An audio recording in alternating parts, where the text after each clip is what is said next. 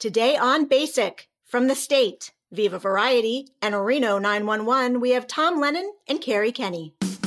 Everywhere the state went, we made enemies. The day we graduated NYU, we went and signed our contracts for our own show on MTV. We were not very nice to people that were giving us every opportunity in the world. People wanted us dead. Our parents have said, like, when are you going to be on real TV? Like, these dum-dums keep thinking that they're not made for basic cable, and yet basic cable finds you again.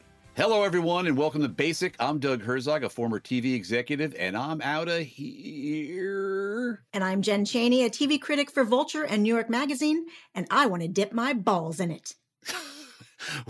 Basic is the official podcast of the unofficial history of basic cable television. Jen and I talk about everything from MTV to Mad Men, exploring the shows, networks, personalities, and catchphrases that define TV in the glorious era of basic cable. Today, we're joined by two people who literally grew up in cable together.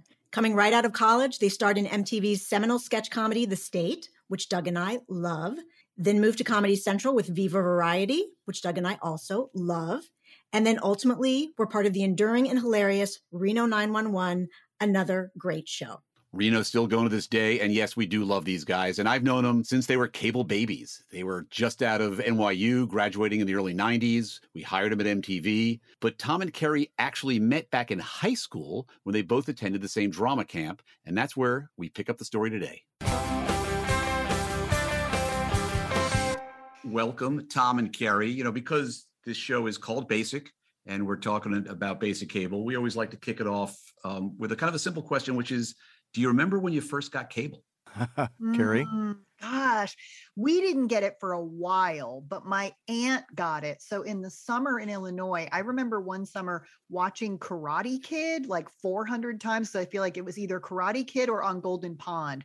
And it was just over and over and over. And that's what cable means to me when it first came. But it took us a while to get it. My folks never had cable. We were on cable before my parents ever got cable. So they were not into the idea. My grandmother had a cable box down in the basement, but all we would do is if you turned it way, way, way up between the dials, you could get a couple seconds of scrambled dirty movies. That was way up the box. And so, but you had to like sort of hold in between stations to get that. So that's really my memory, was down in like a weird basement outside of Chicago, watching somewhere in between some high up stations on the box. Trying to see boobs. Yeah. Trying so hard to see boobs because, of course, it was, you know, you would have to pay for those sorts of things. Right. Yeah, that's what you pay for. That's called premium cable. We're not doing that. There's no podcast about that because no one cares about it. Let's go all the way back. You guys met even before you famously all met as the state at NYU. I mean, tell us how that happened. We met in high school at theater camp at Northwestern and became fast best friends and have worked together, well, pretty much every day since then. And now we're 52. It's really weird. We're 50. We're 51. Kerri's much older than me, obviously. In at a very ancient 52. I mean, she looks amazing, but she's far older than me. It's a lot of tape. So I really would have thought you were 51. I was a young, spry teenager, and I met this older, very wise teenager. Kerri and I just hit it off. I don't know what happened. We also, by the way, at that theater camp was John Hamburg in the film department, who made I Love You Man and a bunch of those pictures. Oh, Mather Zickel, who's appeared on Reno 911 quite a bit. It was like a weird, like, sort of collective. And then Kerri just stood out the first night. Kerri, do you remember the first night of theater camp? What happened? Yes, we had to do monologues for the entire camp. And all the counselors and all the other kids and like everyone's there. And you really quickly get to see like, oh, she's amazing. He's amazing. Okay, this person's weird. There were about 400 to the moon and back again monologues. Yeah. And I saw Kerri, do you remember what you did? Yes, I did House of Blue Leaves. I'm a huge, huge John Guare fan. So I did House of Blue Leaves. And one other person did it as well, I believe. I was in the experimental theater wing at NYU. After theater camp, we both were like, okay, where do we go to college? And I was like, well, I don't think I'm getting into Northwestern. Tom's like, I don't know if I'm getting in either. I didn't. He didn't. But we both put NYU as like our realistic choice. We got in, then we're like, okay, where do we live? How do we do this? I feel like my Northwestern rejection letter was in all caps. Is that something? Did they do that? Did they send all caps rejections? Because I think I got an all caps no thank you from Northwestern. I did too. And you open it and like paper butterflies fly out. So firmly mad. I'm like, why are you mad at me, girl? But then we're in New York, which was very scary and weird. But we had each other, which was nice. Yeah. And we lived in the same dorm because I'd ask you, I was like, where should we live in New York? Because you were cool and from Connecticut and your dad was. Yeah, you were cool. You were cooler than any of us. So I just sort of did whatever you suggested. Yeah. So when did you reach a point where you were like, actually, we want to do comedy? Like, how did you leave behind this dream of being in very challenging theater? For me, it was the new group, which became the State. And that happened because day one of NYU, I met a young gentleman named Michael Ian Black in my creative writing class. We hit it off and we had both creative writing together. I'm thinking back of a time of Michael Ian Black being like a bon vivant who just makes friends on the first day. Yeah, different. And that is such a funny idea. We had like a stunt class together and we had creative writing together. So one day he came to me in that class with a flyer and said, there's an audition for a sketch group, a new sketch group at NYU. You and I should go try out. I was going to ask you, in fact, I think you guys did a sketch at one point, kind of joking about the fact that, Kerri, you were the only woman in the group. Great sketch. Kerri's Day, it's called. Mm-hmm. Yes, I wrote Kerri's Day, very surprisingly.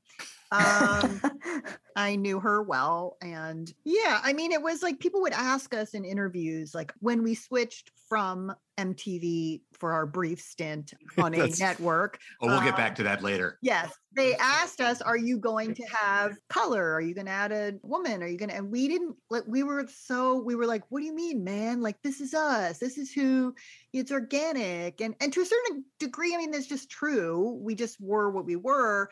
Definitely, I look back and I go, yeah, that is a little bit weird. But the guys played girls. I played guys. It wasn't that.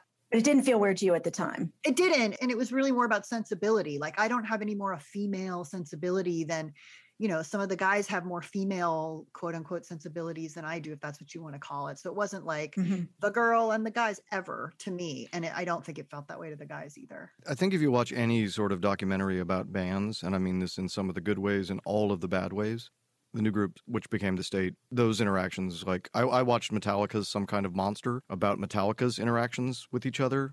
And I cried pretty much the entire movie because it's like, oh, that was my life in the State. We fought so much. I mean, there was so much yelling and fighting and intensity, which is, you know, the sketches are good. And the sketches are still good. Yeah. How did you come to the attention of MTV? And were you out of NYU or were some of you still at NYU? We were still at NYU. David Wayne was interning I believe, at MTV. On You Wrote It, You Watch, or You Wrote It when it was starting. He heard about it from John Bendis and said, hey, I've got a sketch group. We could do bits for this. And they were like, I don't know. But David had a camera or borrowed a camera. There was a firm pass. They said no. They said no. Because I guess David just pitched. He's like, hey, I've got these 10 other weirdos down in the village. Most of them look like me. Can we do some of these sketches for you? And everyone, I think it was actually they're 11 years old, these people that want to do. And there was like a vague sort of no. For our listeners that may not remember You Wrote It, You Watch It, how would you describe that show? So the idea was MTV viewers would write in letters and then they would get reenacted. So it was you wrote it, you watch it. And like your life would be reenacted by people in a little thing. And the weekend that we graduated at NYU, David was like, look, they didn't ask to see anything from us, but I think if we showed them what we can do, I bet they would hire us to do some sketches. So we shot, I think, 2 or 3 sketches over a weekend. And I believe at the same time as well, because of performances we were doing around the village, William Morris signed us as a group, which was unique at the time. It was a big deal. Yeah. And so we did get hired and we did like 1 or 2 sketches a week. And they are absolutely nuts. There's like, one was, I think some of them we faked. The one about the Fred Schneider dream. I remember your Fred Schneider in a bathroom for some reason. Fred Schneider. I'm on the roof of, there's one point where Kerri's driving a car and I'm on the roof playing a tambourine. We just did that. And I feel like if you were to talk about the spirit of basic cable, we just did that. I'm on the roof of a moving car. I don't have a rig on or something. Kerri's driving a car around Connecticut. It's Kerri's dad's car. I'm playing a tambourine, standing on the roof, and there's no one helping us. All we have is a high-8 camera. We did another sketch years later on the state where we used my dad's motorcycle, which I had never driven before. And then I was pulling you on a skateboard. You dragged me on the ground. You were like on the ground on a skateboard. But that was really... It was a natural progression. Basic cable at the time for us was a natural progression, just like going from sketch comedy in your college dorm room to, whatever the next indicated step is. And the host of the show was Jon Stewart. Yes.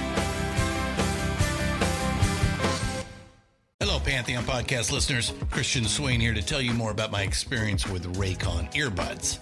Our family now has 3 pairs of Raycon earbuds around the house, and my wife just grabbed a pair of the Headphone Pros to replace some headphones from a company that was double the price. And yes, she loves them. Now, if you haven't pulled the trigger on a pair of Raycons, or even if you have, but you're in the market for another pair because they're just that good, well, now is the time to check them out, because they just launched their upgraded model of the best-selling everyday earbuds. With Raycon's upgraded everyday earbuds, now you also get active noise cancellation, ergonomic design, and multi-point connectivity that lets you pair with 2 devices at once. New quick charge function, 3 customizable sound styles, plus awareness mode. Available in a variety of vibrant new colors to complement any and all skin tones. I even have a pair of earbuds in a cool green color. I have tried just about every earbud known to humankind, and these Raycons are fantastic. Seriously, if you've been wanting to check out Raycons, there truly is no better time. You're going to ask yourself why you didn't check them out sooner, and Raycon offers a 30-day happiness guarantee. So what are you waiting for? Go to buyraycon.com/Pantheon today to get 20% off your Raycon order, plus free shipping. That's right, you'll get 20% off and free shipping at buyraycon.com/Pantheon. buyraycon.com/Pantheon. Hey folks, Stefan Shirazi and Renee Richardson here from the Metallica Report. And we are proud members of the Pantheon podcast family, where the best of music and podcasts unite. We've got something pretty cool for you. We're giving away an exclusive Metallica merch package worth over $250. That's a whole lot of Scary Guys, skulls, M72, and other sought-after Metallica swag. And we've made it easy for you to win. Follow and share the Metallica Report, and you're in the game. Go to pantheonpodcast.com/Metallica, enter your email, and hit that button to be entered to win. And just like that, you're eligible for our monthly exclusive Metallica merch package. And guess what, rockers? You can enter every month, so just do it. And while we love our global brothers and sisters, the lawyers won't let us ship outside the U.S.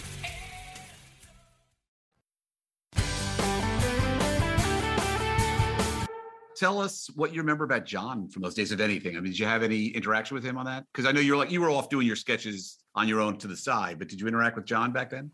We hung out with John a little bit, I feel like. I remember we all smoked a ton of cigarettes. Exactly. And the basic cable, maybe, I don't know if it's specifically the cable or the MTV or the 80s or what it was, but the parties were insane. The money that they threw at those MTV parties, I still they're legendary. So we would hang out with John at those. So once we got picked up, and then it felt really cool. We made nothing. And I think on You Wrote It, we were in one office in the middle of... Office, Tom? Or we were in a very large closet on the 50th floor of... storage closet. There were 11 of us, and we couldn't even fit one chair. So we sat crisscross applesauce on the floor in a closet with a lamp, a table lamp in the middle of the room, like total fire hazard, chain smoking. We all smoked in the middle of 1515 Broadway in a box on the 50th floor. This was the very early days. I'm beginning to understand why they had money for the parties. No, because the next year, once we did the state, our office became what is now the Total Request Live, or used to be, I don't know. Yeah, on the 46th and Broadway side of the glass window that looks down. Probably the most amazing real estate in New York City to this day. Which would arguably be the world. Yes. Yeah, that was our office. We got caught smoking there also. And also Joe Latruglio started a fight with Mike Judge that was really awful. Yes. What? Yeah, what's that about? Was Beavis and Butthead was next door, right? So we did all sorts of terrible things in the hallways of. So if you're listening to this podcast, there should be the plaque outside of 1515 Broadway of things that have happened in that building is so insane. Next time you're in Times Square, there's this giant building, and it's got a million banner ads across it that are digital now, but it's got a couple windows. It was always the world headquarters. It was Viacom headquarters. Still is. And oh my God, we got given the most amazing office, and there was a cartoon show starting next to us that we had never really heard of called Beavis and Butthead. And we used to play a lot of Foursquare in the office with a giant Foursquare ball. Well, Tom and I would play naked Foursquare. We did. There's a tape of it somewhere. We played loud, naked Foursquare at work. And so then they moved these like cartoon guys in just outside our door. And we were a little bit resentful. Like, this is our, office. We're busy trying to play naked Foursquare in here and smoke pot. Stupid cartoon. We're like, they're putting a cartoon on MTV. Don't they know that we're like, don't they know that we're like the Clash, except we're a comedy group? We're such badasses. And I beyond that, okay, so one day our Foursquare ball rolled into and bumped some of Mike Judge's stuff. And instead of being apologetic because we were the state, we escalated the fight worse. By the way, I'd like to point out that we're friends with Mike Judge now, and he's one of the great, obviously. We're the idiots in this story, of clearly, from the beginning. So our ball bounced down the hall and knocked over some artwork at Beavis and Butthead. And instead of apologizing, like Joe got into it a little bit with one of the animators and maybe Judge, and Joe wrote Mike Judge a check for $5. Something like that. And bought a painting in Times Square of a crying clown and gave it to him. So like everywhere the state went, we made enemies. Everywhere we went. Who gives someone a TV show? Literally the day we graduated NYU, we went and signed our contracts for our own show on MTV. There was a cool thing about shooting the pilot because so the world headquarters was in Times Square over at 1515, which was so cool. But then just shy of the Port Authority bus terminal was where MTV actually shot so many of the things.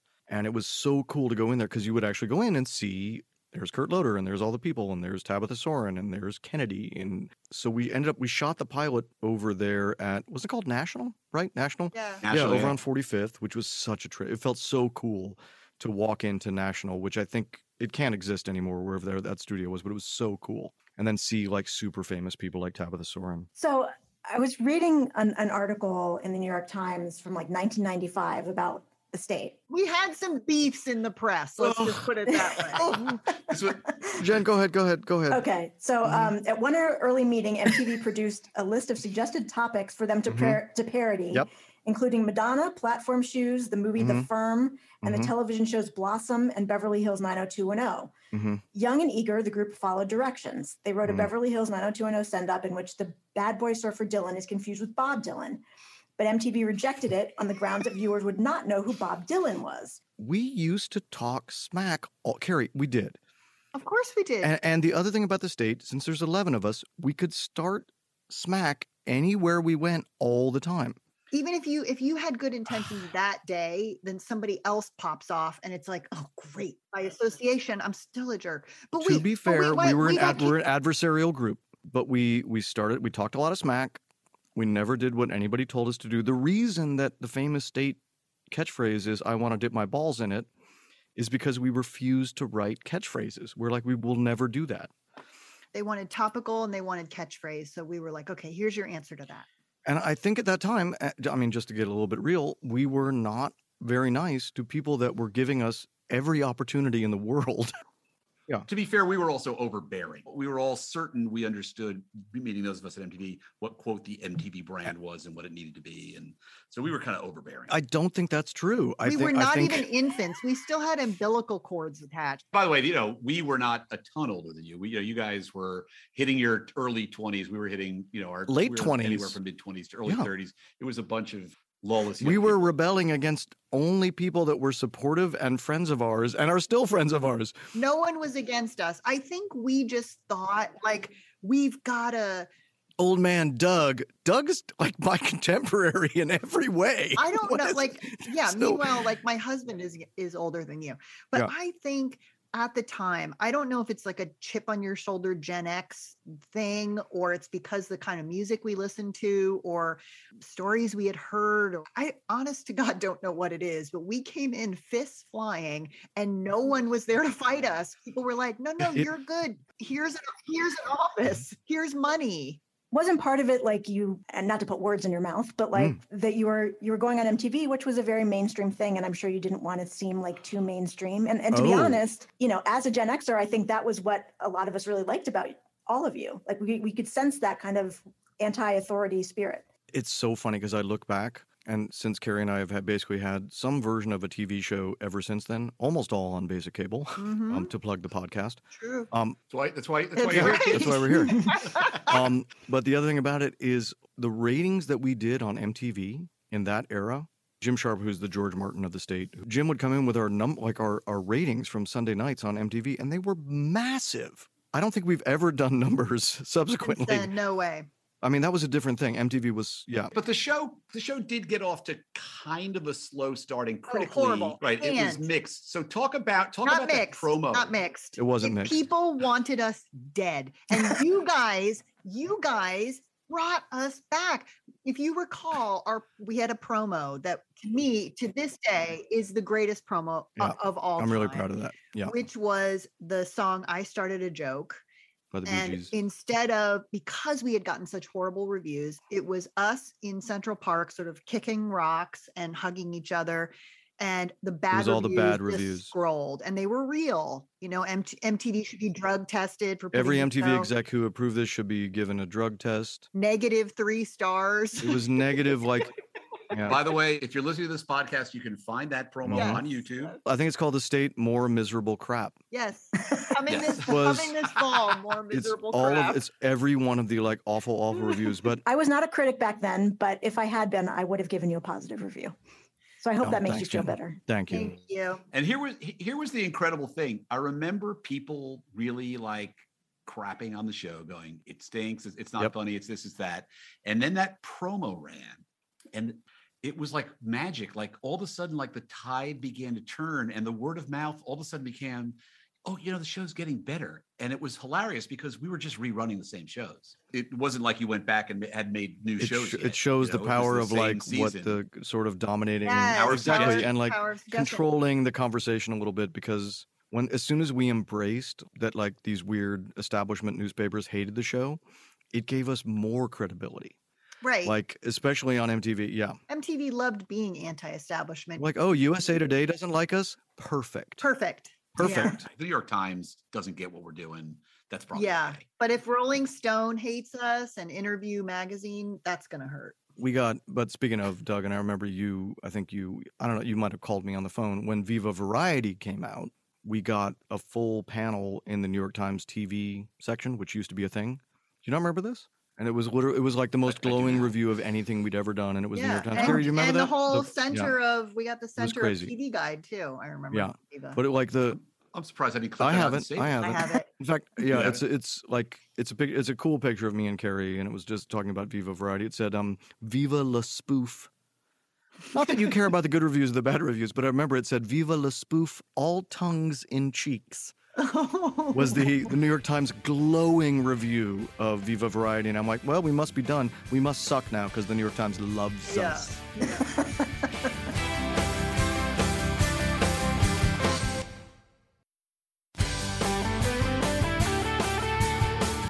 Well, so that's a good segue, although we don't get to talk about CBS or you're leaving MTV. But let's talk about so the state eventually, after 2-3 seasons at MTV, went off to make a one-off at CBS. More complicated. That's very for the state for a minute. That's a whole other podcast. It's a very upbeat. That's a whole. It's also a super upbeat revisionist version. I personally look back on our departure from MTV as one of the great mistakes of our career ever, other than a couple other things, probably. We were not given all of the information. That's accurate. It reminds me sort of at a party when your kid is acting up and they've had too much sugar and they're about to bring out the cake. And when you say to the kid, we're going to go now. And they're like, no, we haven't had cake yet. And you're like, oh, they didn't get a cake. This party has no cake. We're going to run home. Actually, the party's ending right now. They're going to take down the bounce house. So we better go before the bounce house collapses. And you're getting your kid out. That's how I feel like what was done to us, because we didn't know that MTV wanted more. We just thought it was like, oh, I guess we better go to this shiny. I mean, we made the decision. Ultimately, it was our decision, but I don't think we made the decision.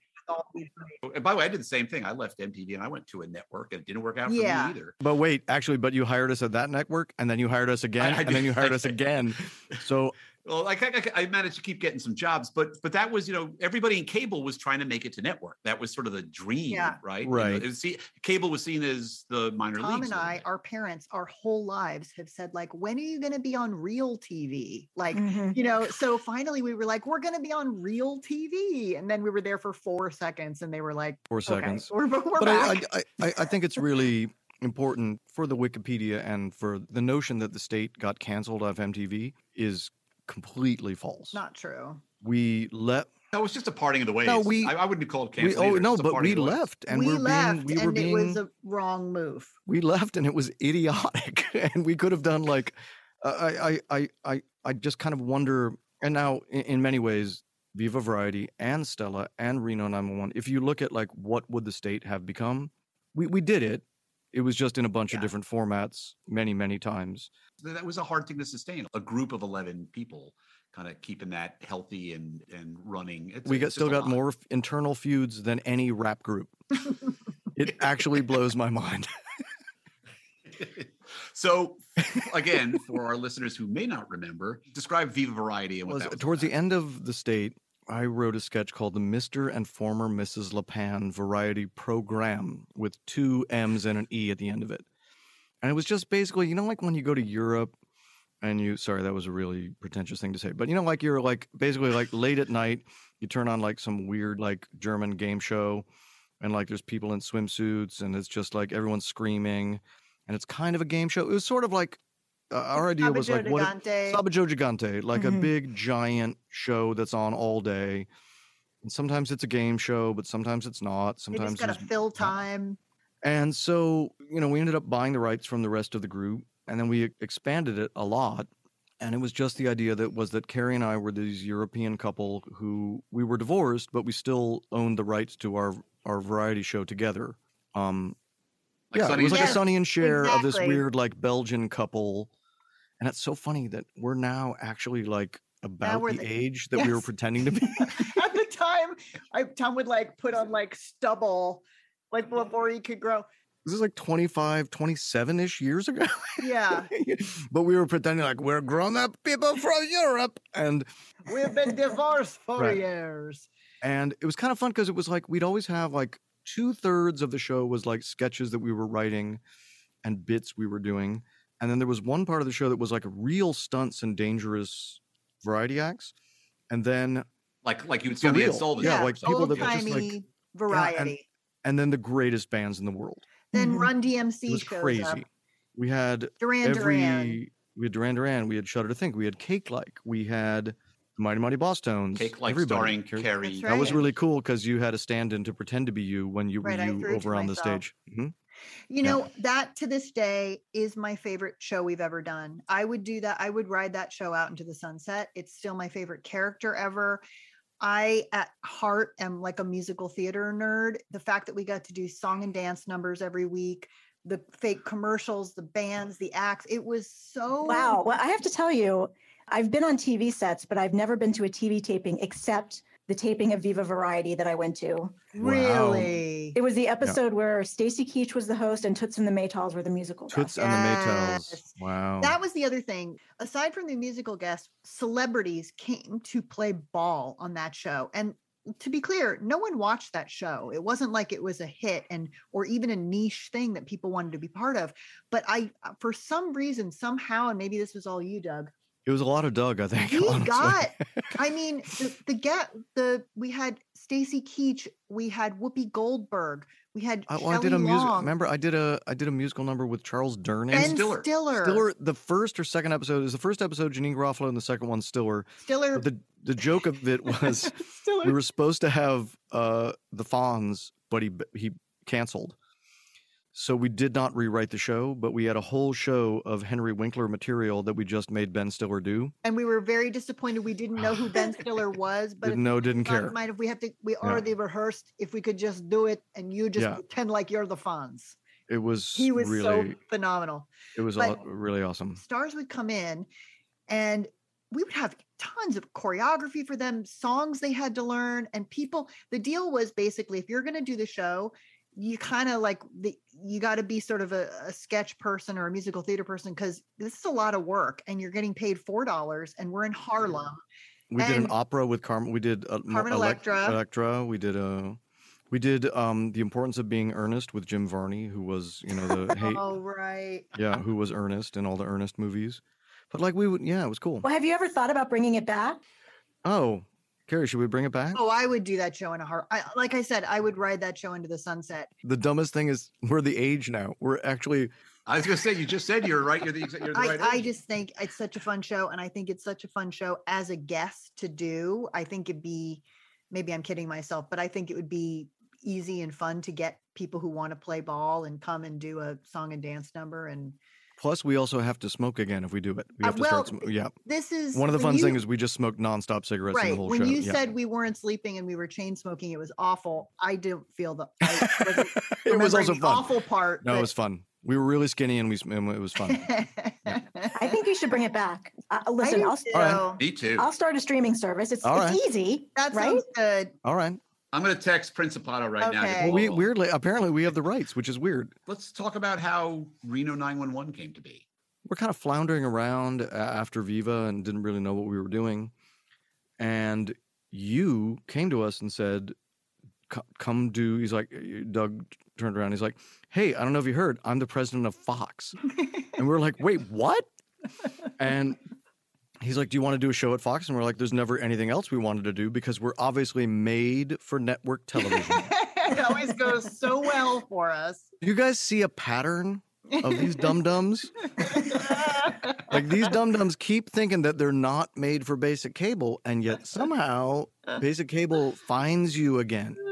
So we wrote a sketch show that was just going to be for you at Fox. By the time that we even sort of finished, you had left Fox, and we did a table read of what I thought was an amazing sketch show, and it got a from the current president, who said, one, I have no use for a sketch show because no one cares about sketch shows because it has to be about characters you want to see every week. And then two, the president at that time said, also, you guys are all like pretty old for Fox. This was 22 years ago.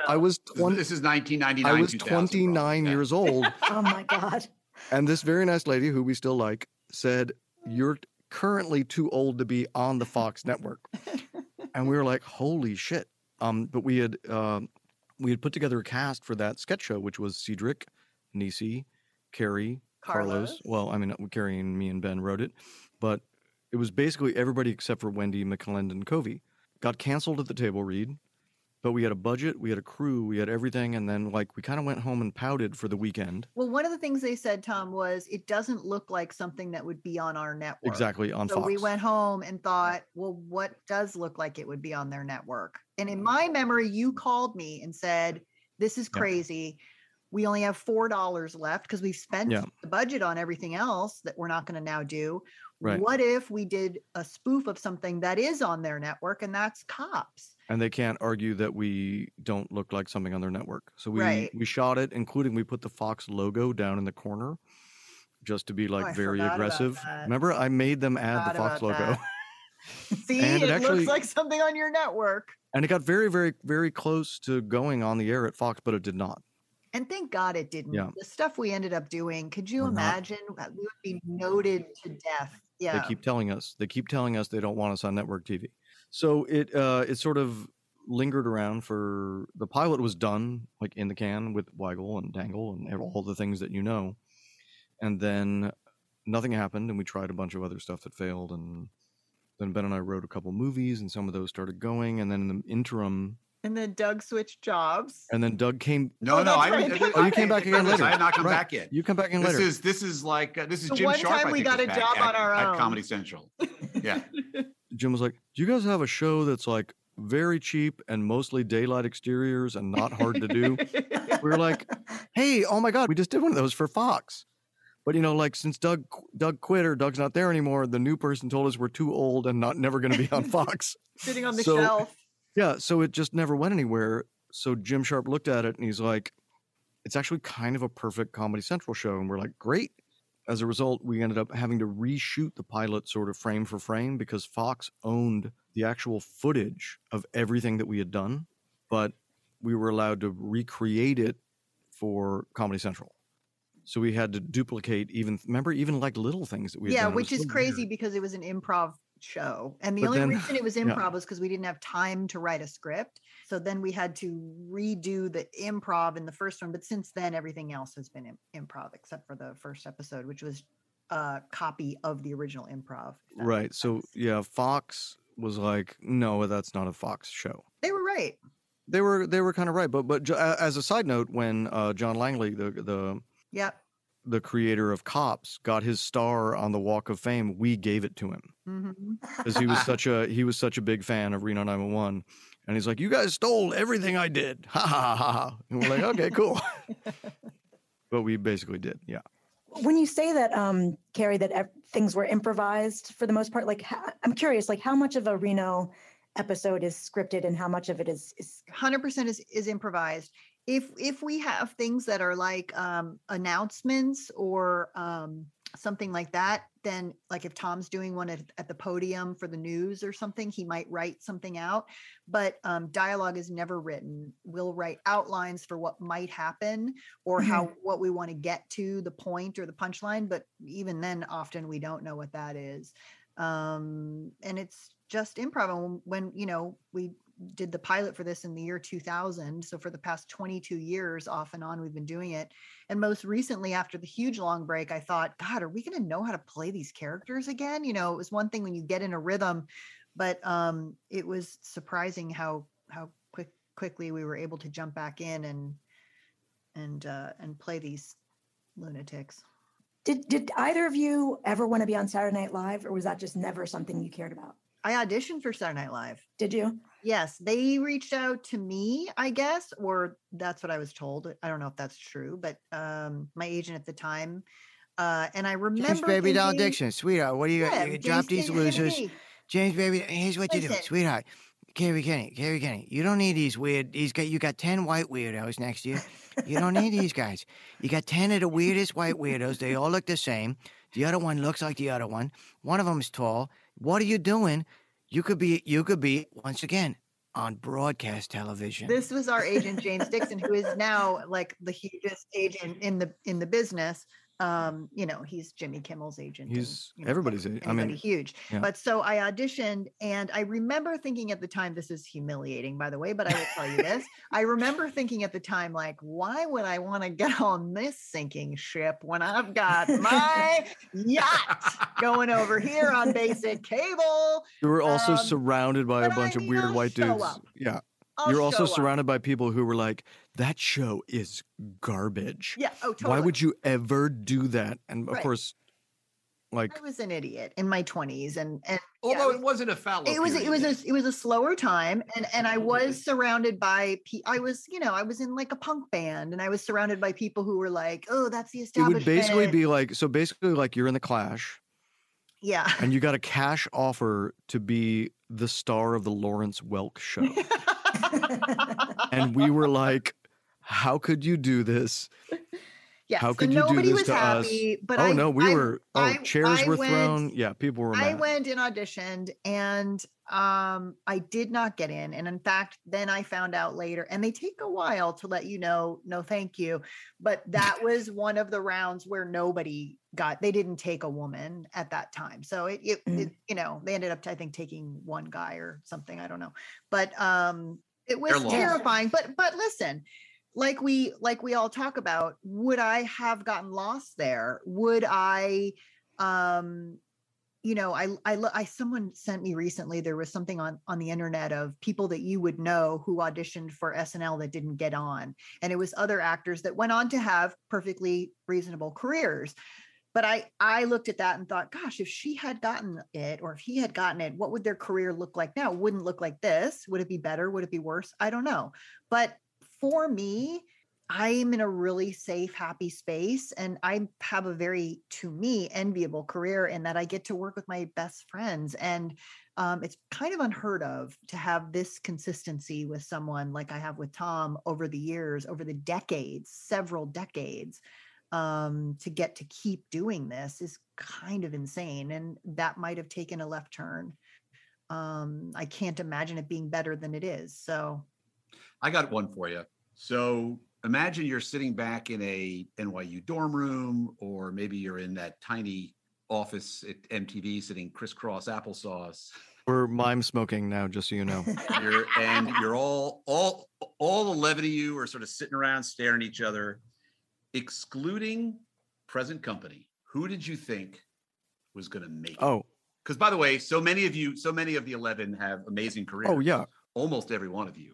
But who did you think back then was going to be the one? I think the entire universe was telling us that we were dragging Ken Marino down. Yes, I was going to say Ken Marino. And even Ken, and including our parents. Our parents used to let us know that, like, oh, that Ken. To this day, one of my best friends, and I love him like he's literally my own family.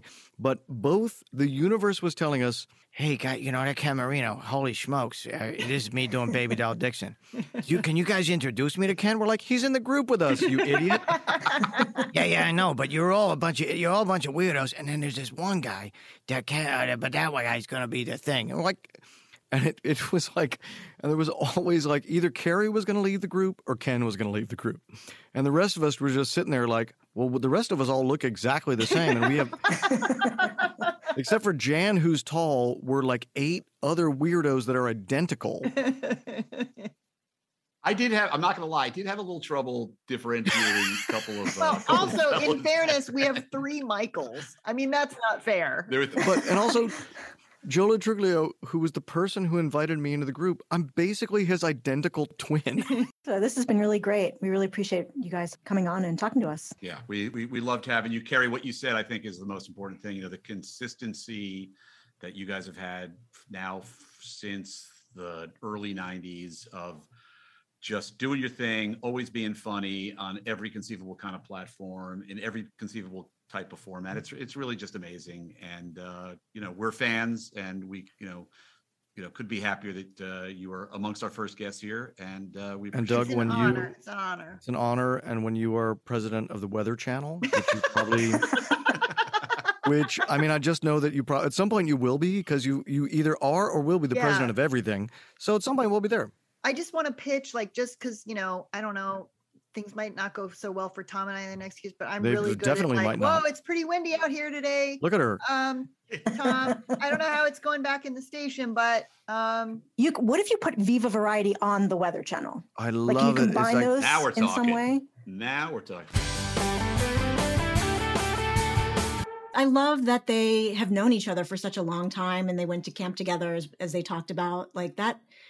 Until we were doing research for this, I didn't realize how long they had known each other. And that's extra cool that they're still working together after all these years. I felt like I knew that at one point, but forgot it. But between camp and college, those are pretty seminal experiences. I know, because I did both, and how I feel about the people I did them with. And then to, pretty much have this entire career together. And they're almost like an on-screen married couple, like they were in Viva Variety. Mm-hmm. Right, which... listen, we got to figure out a way to bring that back on television. We kind of talked about this. They said they're bringing it back for, an event, but it needs to be on a streaming service, a network, something. I totally agree. And the more I think about the interview we did and how and how they talked about it and how people like us who were fans at the time loved it, it's a timeless format. They are the age of the people they were playing back then. They could certainly give it a shot. So there's got to be a streamer who would give them a shot somewhere or something like that, right? I would think so. You're better connected than I am. Help them out. I'm in the pod business now, Jen. Oh, okay, the pod business. Pardon me. Yeah. And, then there's this amazing run they've had with Reno 911, which, just continues to thrive, first on Comedy Central and then rebooted by Quibi for a minute and now finds itself on Roku and now all the way back to doing more original episodes for, Viacom, Comedy Central, Paramount on Paramount Plus. Mm-hmm. It's a crazy journey. Yeah. I mean, Reno 911 will never die, I don't think. Another sort of crazy timeless format they came up with. They can slip those shorts on at, sort of any time, and they have this amazing ability to be never not funny and make it work, to quote one of our guests, Tim Gunn. Absolutely. And you were, of course, I know, a fan of The State, which is where this all started. That group of 11 that came out of NYU back in the 90s and found themselves on MTV. Do you remember discovering that show originally? Yeah. I mean, I remember watching it with a bunch of friends and people quoting the lines, and we were quoting the lines for years after, even when it wasn't on the air anymore. So I think it particularly made an impression on people of my generation. Yeah, and it's amazing that there were 11 of them, and I think 9 of them are still working today in movies, film, commercials, and all have pretty great careers. And they've managed, despite their beefs, to occasionally reunite every once in a while at a San Francisco Sketch Fest, and it's been an amazing run for that entire group of people. Which is I certainly could not have predicted that so many of them would be so successful for so long. Yeah, and it was great that Tom and Kerri were able to reunite and talk with us for a little bit. I really enjoyed that personally, and I hope our listeners did too. And we will join you again next time on Basic. Basic is a Pantheon media production in partnership with SiriusXM. Hosted by Jen Chaney and Doug Herzog.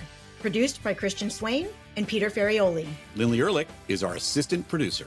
Mixed, mastered, and music by Jerry Danielson. Edited by Zach Spizner. You can find Basic on Apple Podcasts, the SiriusXM app, Pandora, Stitcher, or wherever you like to listen. If you like the show, please rate, review, and share so other people can find us. Don't forget to follow the show so you never miss an episode. It's NFL draft season, and that means it's time to start thinking about fantasy football. FantasyPoints.com features industry-leading experts and prognosticators using proprietary hand-charted data to help you score more fantasy points. FantasyPoints.com is the place to go for whatever kind of fantasy football you play. Whether you play fantasy football, daily fantasy sports, or do a little bit of everything, Fantasy Points has the meticulously researched content to guide you to victory. And why wait for the fall? Fantasy Points also covers the new spring football league, the UFL. Join the guru, John Hansen, Scott Barrett, Joe Dolan, and other massive names in the fantasy football universe with an exclusive offer. Use code Pantheon for 15% off any Fantasy Points package, including the all-in package, with access to every article, tool, and data nugget that Fantasy Points has to offer. That's FantasyPoints.com and code Pantheon for 15% off at Fantasy Points. FantasyPoints.com, code Pantheon. Score more fantasy points.